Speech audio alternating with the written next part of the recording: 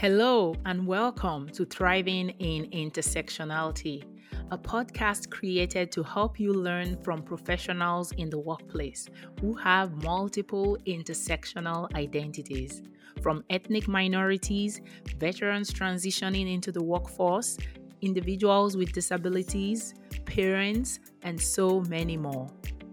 My name is Lola Adeyemo.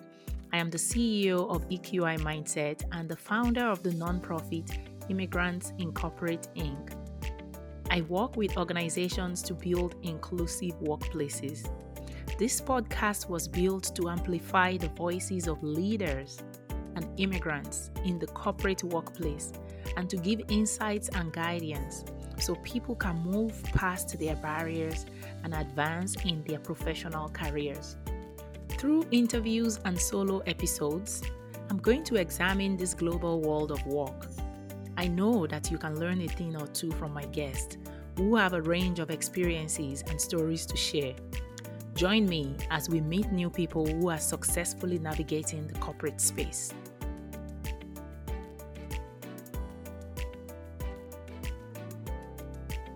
Hello, and welcome to the Thriving in Intersectionality podcast.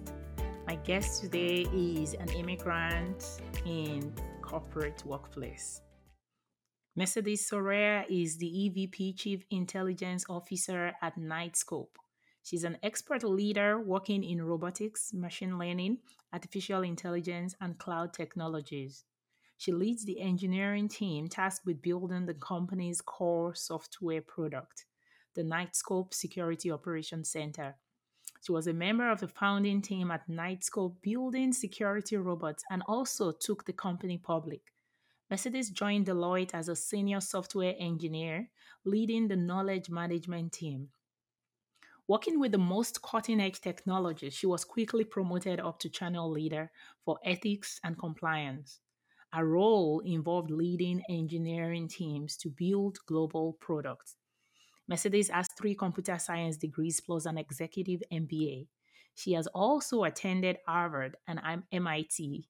She truly believes that technology plays an important role in business success.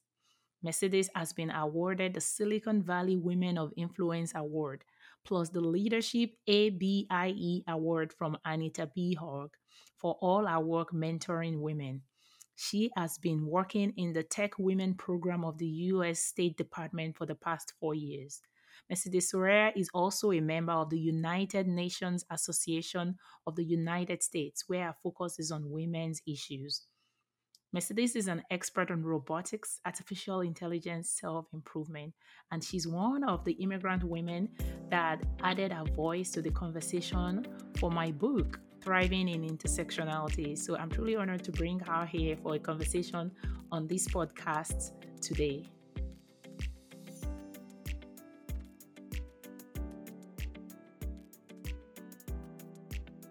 I am excited to have a conversation with my guest today, Mercedes. Hi. Hi, Thank how you are you for being doing, here. Laura? I'm How's it good. going? Very well, thank you, and nice to have you again. So, Mercedes was one of the women that contributed her voice, her story, her perspective to my book, Thriving in Intersectionality. So, you can go in there to get a sneak peek of who she is. But I definitely am looking forward to a deeper dive into that experience. I appreciate so much your insights and your contribution, and I would love to share a little more about your experience and your advice for immigrants in the corporate world through this platform. So, Mercedes, let's Yeah, get to meet you. yeah, let's do that. How are you doing? Do you want to introduce yourself? Tell us a little bit about your immigrant story, entry, if as much as you want to share. Where are you from originally and how did you get in here? So I was born in the country of Ecuador, which is in the northwest side of South America. I was in a mid-level kind of household income, and then I went to school. One of the things that happens in South America at the time was that women are not expected to actually go study at the university. The thing to do, especially my father said, "Well, you finish your high school. why don't you go work at the bank as a bank teller? That was like what people usually do, what women did. So, but I had a mother. When I say we, I mean me and my twin sister, who basically lived together for our whole lives.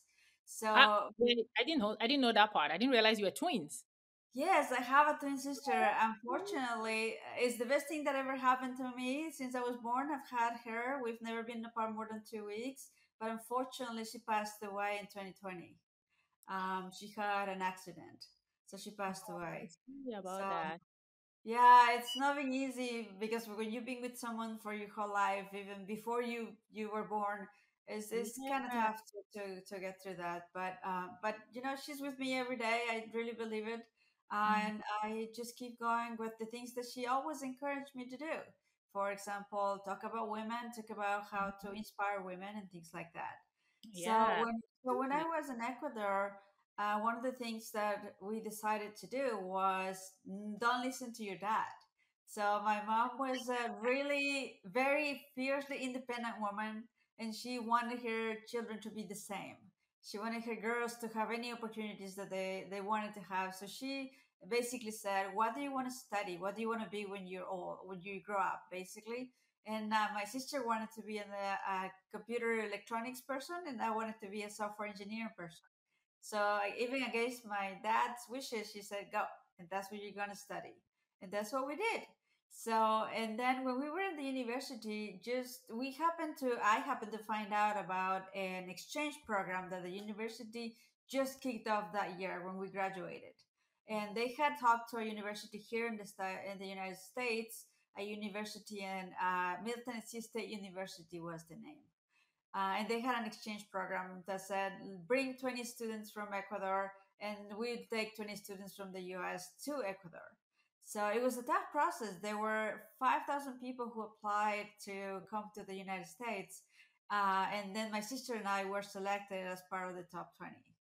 Now, one of the things that you know, and all the immigrant women in this channel know, is that if somebody tells you you're going to the United States, you don't ask what school you're going to, and you don't ask what state you're going to. You just go. So, Right. so that's what we did. We packed up our suitcases and we came here with like $100 in our pocket and our suitcases, and we were here to study. So that's how we ended up here.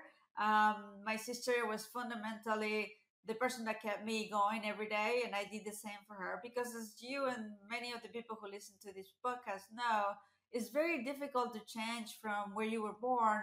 The culture where you are is probably very different to the culture that you have in the United States. Right. So there were many things Especially that when you come as an adult too, right? yeah, I mean, we were already formed. We came as 20-year-olds. So Right. there's a lot of stuff that you already know from home, and then you find this country and this culture that is very different.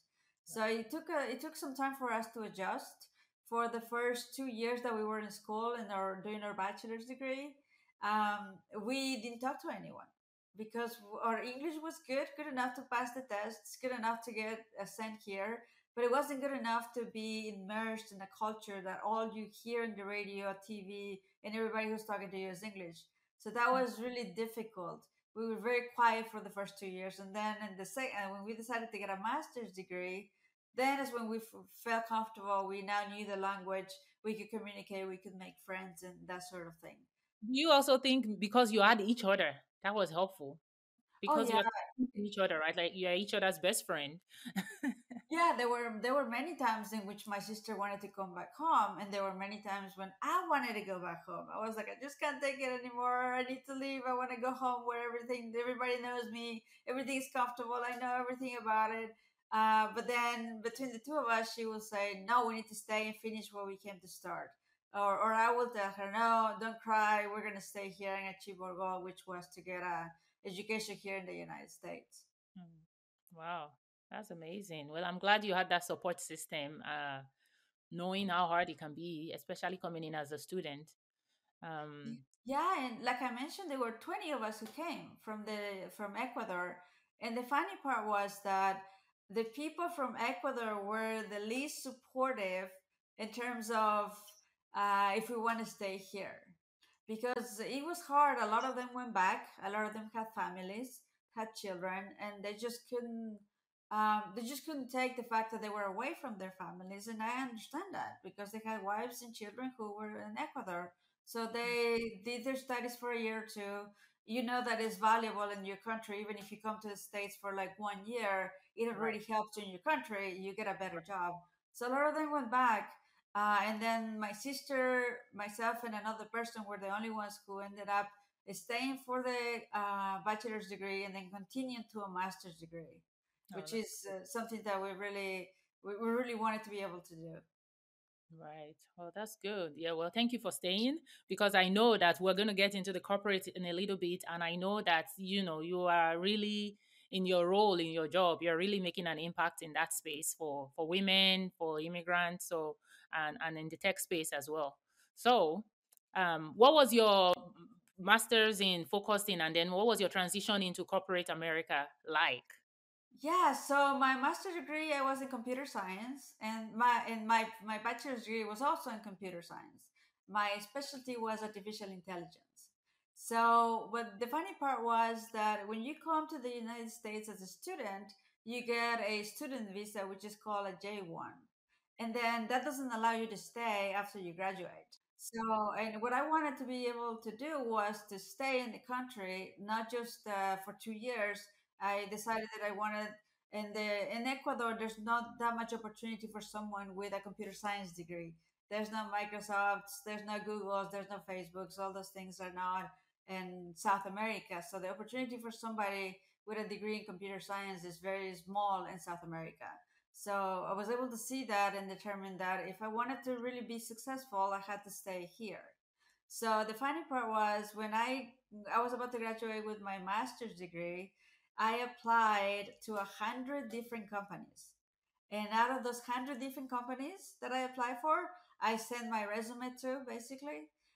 Three of them actually called me back, and I did interviews with those three companies.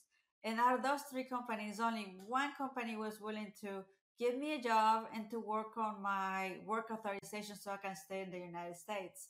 So there was no choice for me. I didn't get to say, "Oh, I have all these offers and I want to, and I can do that." That wasn't the case.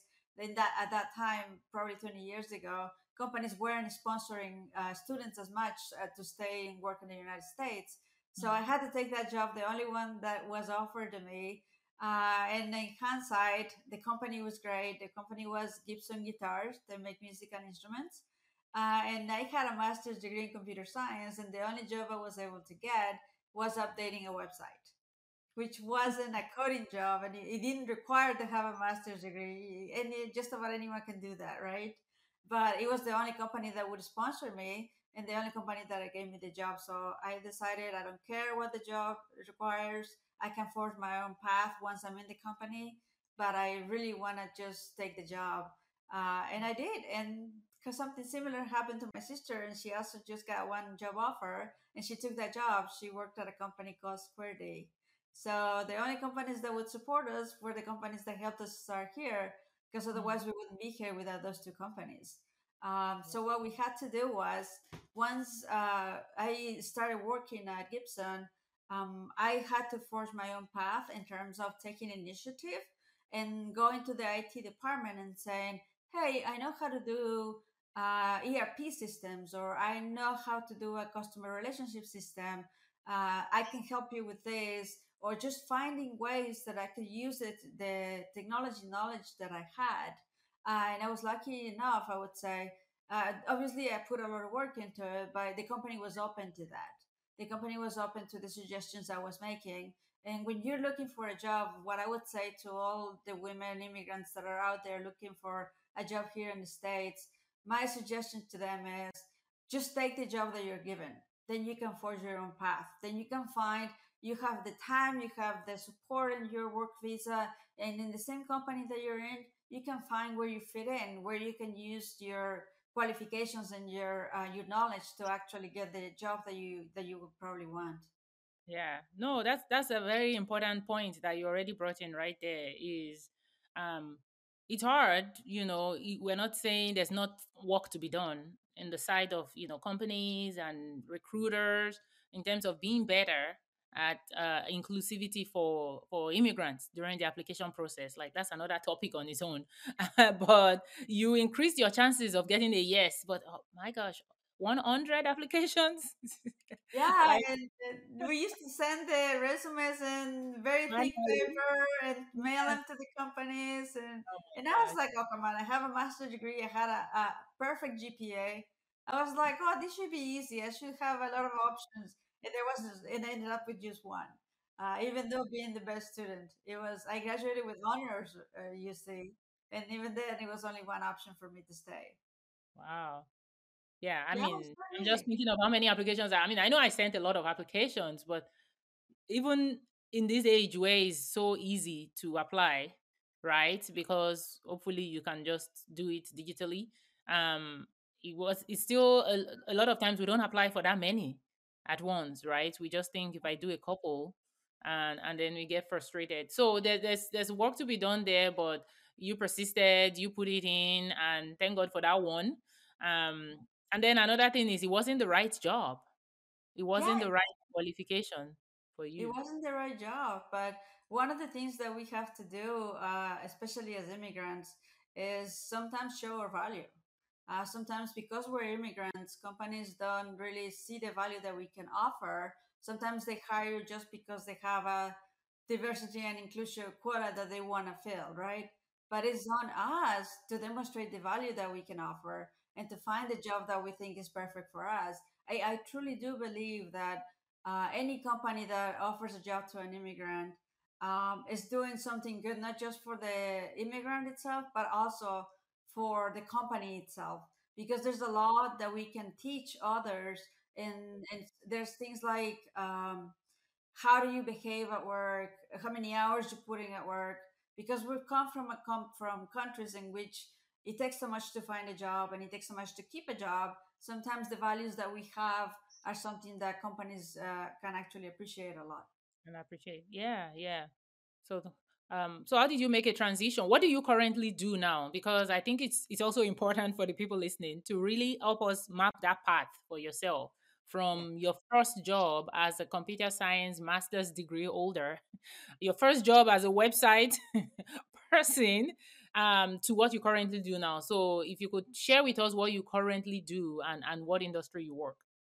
So right now I worked for a company that I was the is in the in Silicon Valley called Nightscope, and I now work on what I actually studied, which is artificial intelligence and robotics.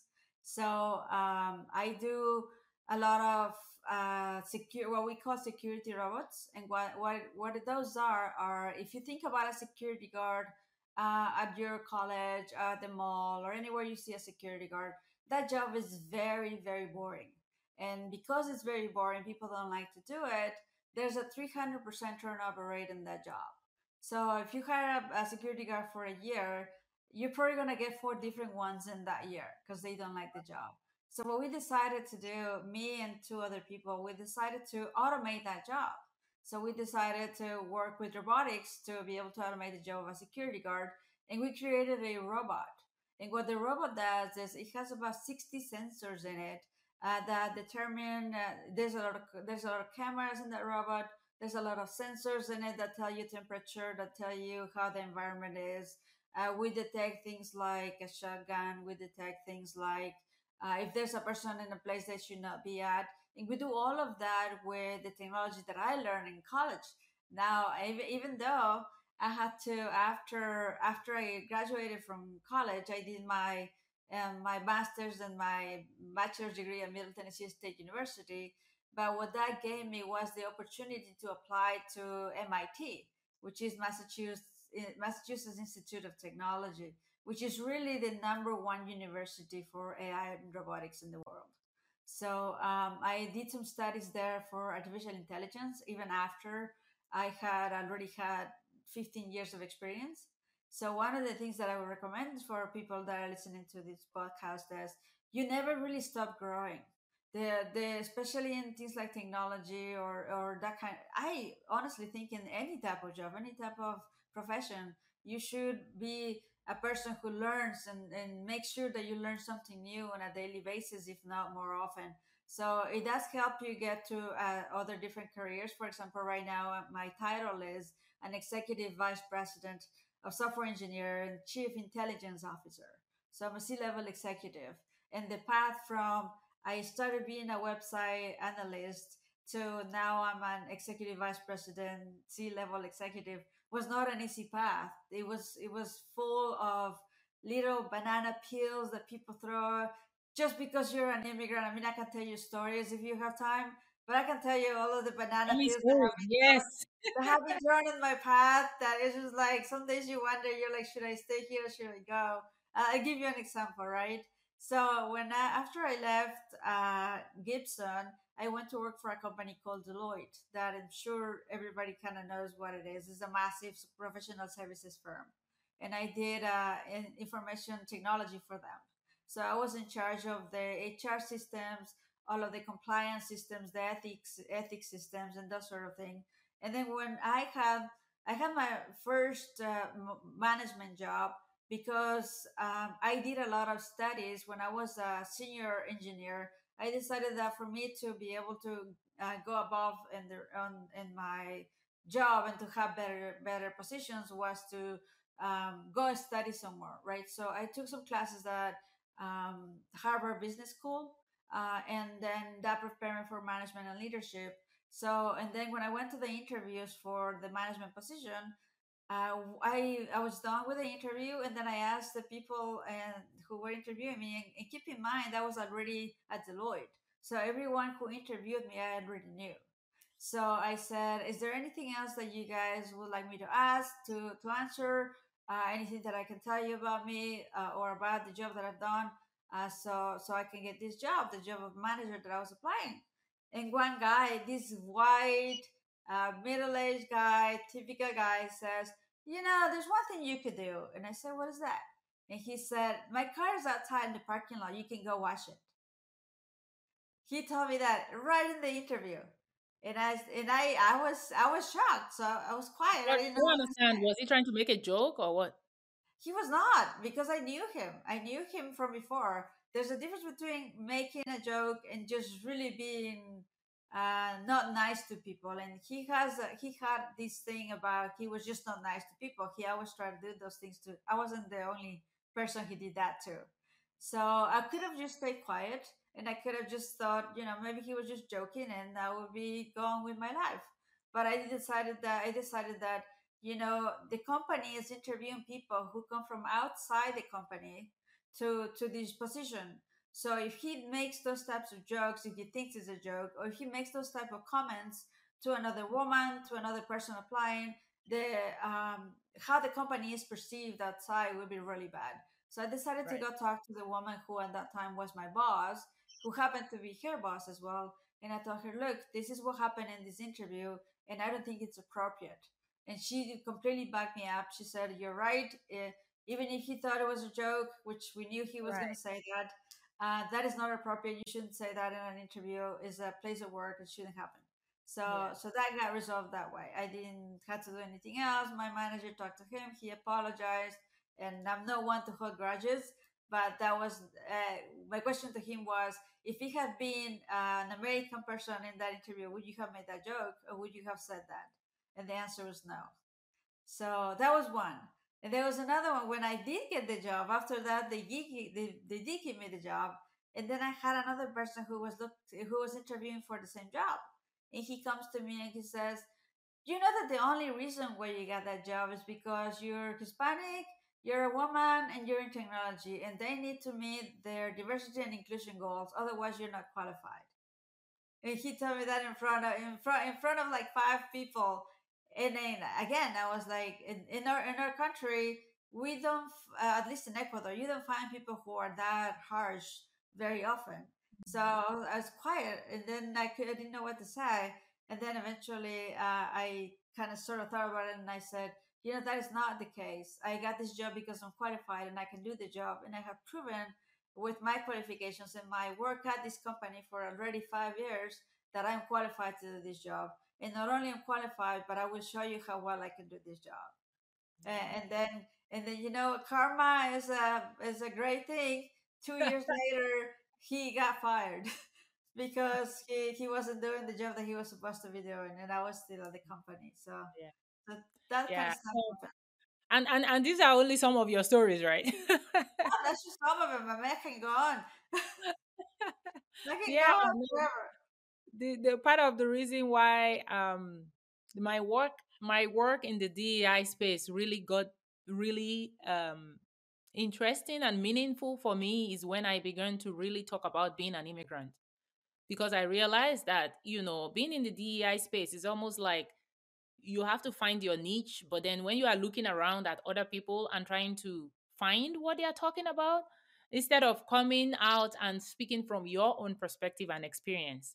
And for me, I saw that it was missing that immigrant perspective, and that unites us so much. Like, it doesn't matter where you're from, right? I'm from Africa. I talk to people from who are even from Europe and maybe looks white, and just some of the differences that we perceive or the way we approach things, because we are immigrants, because we are from a different culture. And so there's the culture of our country, there's also the culture of the country we're in, so America, what's going on in America, and then there's the company culture that you Yeah, are in. So sometimes the company itself is toxic, and you know that there are mean people. Not everybody is like that. Um, but there's also, we don't use the word because the media makes that word sound like a dirty word, the word immigrant, yeah, right? And so for those of us who are in corporate America and we're working and working hard, there's not a lot of perspective that we're bringing to all of this conversation. It's almost like it's not my business. I'm just going to work hard, do my work, and move up. So yeah. So there is an organization called Chief, if you've heard of it, and it's basically is a company that what it does is it helps support women in executive levels. So I'm a member of that organization, and there's a lot of different groups that you can belong to. The people who are part of the board group, part of the beauty group, part of the startup group, and there's all kinds of things. And then anyone in the organization, I think there's about 4,000 women now in Chief. You have to go through a very rigorous process to be accepted to be in the Chief network. And then one of the things that we find out is we created a group for immigrants, which is interesting. And the conversations that we have in the personal finance group and the events group or in the board meeting group are very different than the conversations that we get in we form the Latin group and Chief, and the conversations are so different, right? yeah, The yes, conversations in the regular, I would call them regular groups, are always based on, okay, I'm a C-level executive, how do I succeed and become a CEO? And there's this goal. There's just the number one goal of C-level executives is they want to become CEO. And that's what they talk about. That's what all of the workshops are about. And that's what they're interested in. But we created the Latin and we invite other nationalities as well to our Latin group. And the conversations that you have there are so much more collaborative, so much more, how do I help you do X? Who can I mentor? Does anybody need some mentoring? There's a lot more of soft skills and things that might be, in my view, more important even that how do I become a CEO? yeah, We bring perspectives from women who were raised in Mexico and they came to the United States, women who were raised in Nigeria and they come to the United States and they are now C-level executives. The focus on those things are, hey, how are you doing with your family? How do you need support with? What kind of things are you learning? right, Opposed to just this massive competition and I will be the CEO next, which is what happens on the other channels. And I think all of that becomes because of the values that we have in other countries. We don't, in other countries, we value living a peaceful life. We value having friends. We value a support system. We even value different food, right? So the conversations that we have and the way that we support each other is very different than in the ones that all they care about is how to become CEO. right. And I think we don't have that enough. Again, we don't have that enough. We don't have spaces where we get to talk about our experiences being immigrant and the unique needs. Um, Yeah. Eh, to but to but navigate but that work. yeah, I agree. I agree with that. But the key is that if it doesn't exist where you are, what I would say to the listeners of this podcast, if those support groups don't exist in your workplace or wherever you're working, just start one. Just that Just one. start one. Yeah, If it doesn't exist, you can start it with one person, even if it's just you in the first meeting. right. Just start it, and little by little, people start coming in, and Keep they coming. start to see the value, and they join, and the groups Yes. become a lot bigger. Yeah, but the power of community. So, with EQI Mindset, I work with employee resource groups directly. So, one of the things that I'm working on for immigrants in corporate now is a community for immigrants in corporate. So, there's a group on LinkedIn, and the idea is let's start to have these conversations. Let's start to form a community outside of our workplace where immigrants can get resources and programs and trainings, um because we're not talking about your technical qualifications. You're already high in the company. We know you can do the job, but there's a lot more to doing the job and advancing in corporate America, than what is we talk about in the workplace, right? Because nobody is bringing in the perspective of our cultural values and upbringing. So one of the things that we also talked about, or that I learned during the process of writing my book, is the word immigrant. There are actually a few women that I interviewed for my book that were born in the U.S. and they identify as immigrant. Oh, tell And me about that. yeah, and so the word immigrant and the spectrum. So for me, I also moved at age 25, right? When I started writing the book, that was my focus, was for people like us that grew up somewhere else. We are struggling with this American culture and the corporate culture. And so I focused on immigrant women in corporate America for the book. And some of the women that I talked to were born here, but they were born as immigrants, to immigrant parents, and they Ah, have immigrant siblings. got it. And so for them, it was almost like they were not born here because they were surrounded um, by a lot of like heavy influence of their home country culture, and Yeah. so very very involved back home. Some women that didn't even speak English until they got to school, right? So those kind of perspective on that word immigrant and what it means, that there are immigrants who they are US citizens who are first generation, Who and feel that they're immigrants. for feel like, yeah, exactly. So I think that for the Immigrants Incorporate Nonprofit Inc., I kind of expanded it, and even for the podcast, so we have guests that are not women. We have guests that are not in corporate America, but they're in the corporate workplace, Yeah. right? And they were raised in a different country and they moved to another country. So that helps to center this conversation around the corporate culture, the expectations in the corporate culture, the expectations around this corporate culture, and why it's so hard for people to advance in there, and how as immigrants we can leverage our unique advantage Yes. to thrive. So when you think about yourself and your story and your advancement, how do you think being an immigrant has helped you to navigate and successfully thrive in the corporate work culture? So something that have seen, and I don't mean to bash Americans or other people, but one of the things that we learned in Ecuador, which is where I'm from a very early age, is it's very important for you to study, study, study, study. Your career is very important. If you want to get anywhere, the best gift that your parents can give you is an education. So my mom used to say, "You're never gonna get a massive amount of money when I pass away, but by golly, you're gonna get an education. That's gonna be what I will give you." And that was awesome, and she did, and that's what she keeps doing to this day. And what she did is she instilled in us, me and my sister, this idea that working at school was the main focus that you could have at that time. It's the most important thing you can do when you're a teenager, when you're in college. Just focus on your education and work hard. Because, as you know, in other countries, it's very difficult to either the country is not developed enough. Like, for example, in Ecuador, there's a lot of people who study and they graduate and they get a doctor's degree or whatever the degree is, but then they have to work as a taxi driver because the country itself is not ready for the jobs that they just studied for. There are no openings for those jobs. So one of the things that we learned a lot was you have to be the best, you have to be the best, you have to put all the effort that you have. And that is what I have translated into what I do here.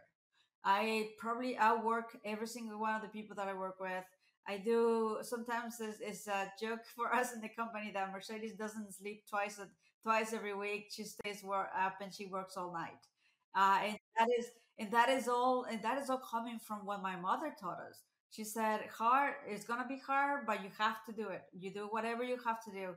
And there's a lot of people that I see in corporate America that are, and again, I'm not bashing U.S. citizens, but there's a lot of thinking of, okay, I got this job, the company owes me all of these things, the company owes me a massive salary, the company owes me a bunch of benefits, the company owes me all of these things, and I'm kind of doing this company a favor by working here, which is completely the reverse of what immigrants do.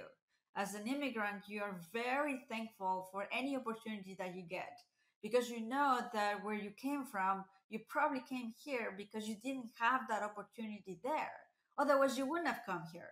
So, for any opportunity that we're given, we are always likely to work five, six, 7 times harder than the people who never had to suffer as much as you had to.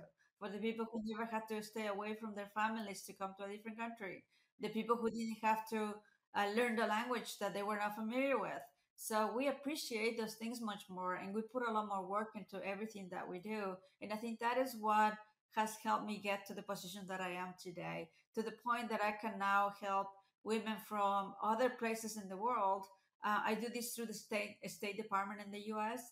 So I work with women from from Africa, from Southeast Asia, and from Europe that come to this country to learn about entrepreneurship.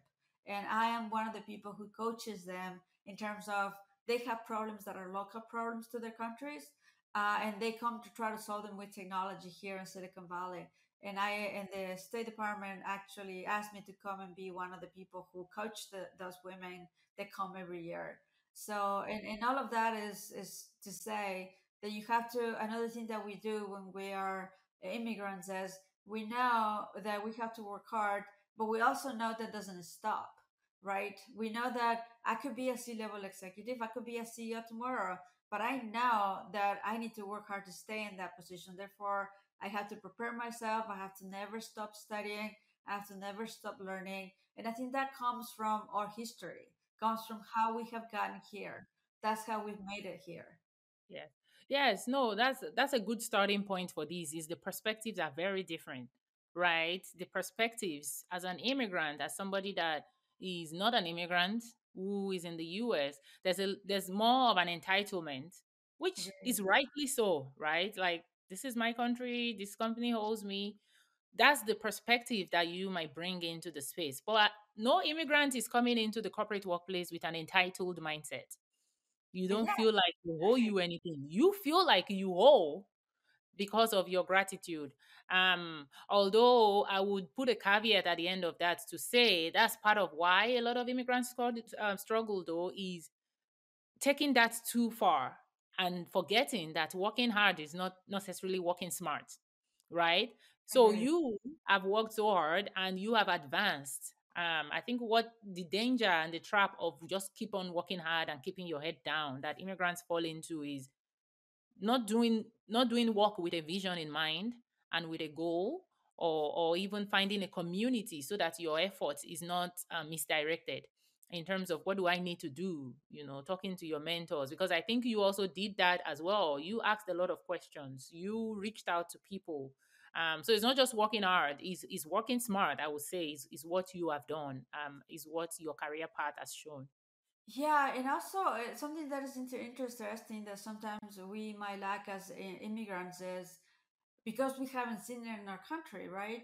Like, for example, for me, there's just not that many companies that do software development in Ecuador. So when I came here, I didn't really have a crisp vision of where I wanted to get. Right. And it took mentors, it took years of experience, it took meeting different people for me to craft, okay, this is where I want to be in 5 years from Mhm. now. This is what I want to be at the end of my career. Right. So having a clear vision of what that is what helps us work and get to that position. Because sometimes one of the things that, because we are immigrants, because we're so thankful for what we're given, sometimes Mm-hmm. we're like, I'm thankful for this job and I'm going to stay here, right? Gonna So stay but here. what we should say is, I'm thankful for this job and I'm going to see how I can advance so I can get to my goals, so I can get to where I want to be in the future. I think Yeah. that help, Yeah. that's So I can continue to do what I'm doing. I can do more. I can do better. What are the things that I need, right? exactly, yeah. It's technically our career is our responsibility, not anyone else's, basically. Yes, that's important. I mean, no, you can't close with that. You have to expand on that because I think part of I was telling somebody recently that um a friend and I that we both grew up in Nigeria, and we had this conversation that part of why we struggle celebrating ourselves is because back home it's a community feel and people celebrate you, other people celebrate you. So that's one of the reasons that we were like, just it was like a light bulb because we're thinking about why so uncomfortable celebrating ourselves.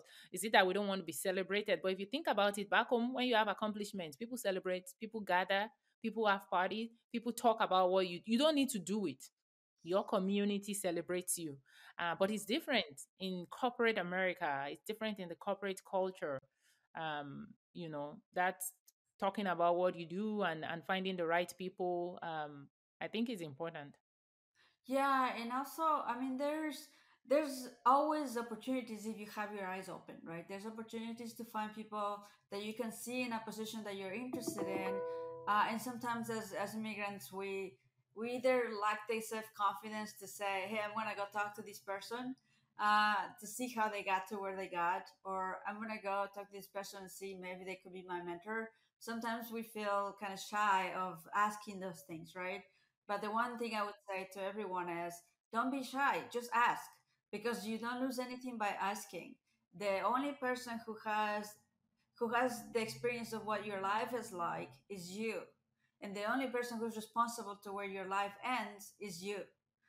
So there's a lot of people out there who can help, but it's very important that you take responsibility and that you decide, this is where I want to get with my life. This is my plan. How do I get there with this plan? And that's something that we need to work on a lot. As immigrants, that is something that is not necessarily something that they teach you in other countries. In other countries, like I'll tell you from my country, for Ecuador, we have a job and there's a lot of people who have had the same job for 30 years and they're happy with that, right? Right. So we come with that mentality, and some people say, oh, I have a job in corporate America, I'm going to stay here. And then they don't do anything else and they have the same career for 20 years. For some people that might be okay, might be what they want, that they might just be happy with that. But for those of us who want more, we need to own that. It needs to be our work. It needs to be our responsibility to get to where we Right. want to get to. Yes. Yes. Not your manager, not your It's not not your your colleague. manager, it's not your Yeah. CEO, it's not your friend, not your Not father even that your came after company. It's you. not It's even your company, right? exactly, it's not even the companies. I agree completely. It's not That's even the why company. your when you know what you want, sometimes if you have to move around, then that's okay because you Sometimes know where even you're if you going. have a lateral move, is okay. So because Exactly. you don't Exactly. have to get a raise, you have to go from point A to point B. It might not be a straight line for you. It might be that you have to take several detours, but eventually get to where you want to get to. Exactly. So So you as long as you have that vision and you know what you really want to do, I think that's what helps you get the motivation to do that, and yeah. the motivation to ask people for help. Yeah, yeah, and I'll just highlight some of the things you also said about the communities. I think you're very good at that. Thank you for the work you do to give back, to mentor other people, and to share your insights. Because I think keeping ourselves isolated is part of how we struggle alone in the corporate workplace as well. Is find communities, find groups, find chat groups. It doesn't have to be a formal group that you sign up for membership for. It could be an informal group within your community, or you create one, as you said. Find spaces where you can get encouraged. Because all of these things that we're talking about, it doesn't come overnight. You don't wake up one day and realize that, this is what you want to do. It's because you open up your mind and talk to people and find out how they got there. this is how you begin to get a clearer path for yourself. So thank you for sharing all of that. And Okay. I know your details are on the show note, and people can stay connected, can follow up with any of the questions. Yeah, Um, and if anybody wants to reach out, in Twitter, I'm at Mercedes Soria. Super simple. It's just my name. So I'm glad to engage with people. I mean, I love mentoring other women, especially in the technology fields. So if anybody wants to reach out, by all means, it's just at Mercedes Soria. yes, thank you for sharing that, Mercedes. All right, so we definitely got a lot of time spent on this conversation because I knew this was going to happen. But I still want to run the final question by you, Mercedes. So, one of Yes. the last questions I like to ask my guests is about food. I Oh, like to live through travel through my guest from yes. everywhere. So in Ecuador, and Wait, especially in my city, go ahead, okay. go ahead. Tell me about Ecuador. Okay, so in Ecuador, and especially in my city, name of my city is Ambato. The most popular dish, or the one that I think is the most popular, is called a japingacho. What is that? Japan Gercho. Japingacho sounds like a weird name. But what that is potato patties with fried eggs, avocado, salad, and a Ooh. little bit of hominy. And that is what you eat for dinner or for lunch one day. So It's if you were to share a meal with your coworkers as sort of a potluck, is this something that you can easily make and take to work, or is this something that is eaten in community, or how does it work? This is something that you can make and eat and bring and eat it your own. But if you want to share with other people, then you will have to make it a little bit differently because then Oh, you will okay. have to separate the ingredients so everybody can make their plate, right? Uh, Oh, okay. but Tacos, what is that?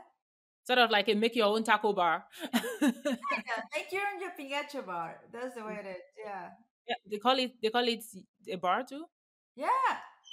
Okay, Yes, okay. all this is the jumping gacho bar, and then you take your potatoes, how many potato cake pieces you want, and then there will be some meat, and there's the salad, the avocado, all those things, and you can make your own. It's kind of Oh, cool. that's cool. Yeah. So is that a meal that you guys have during the holidays a lot, or just families? It's usually families, and it's usually on the weekends. So you do that on the Ah, weekend because okay. it's not easy to make, right? It takes a lot of Okay. time to make.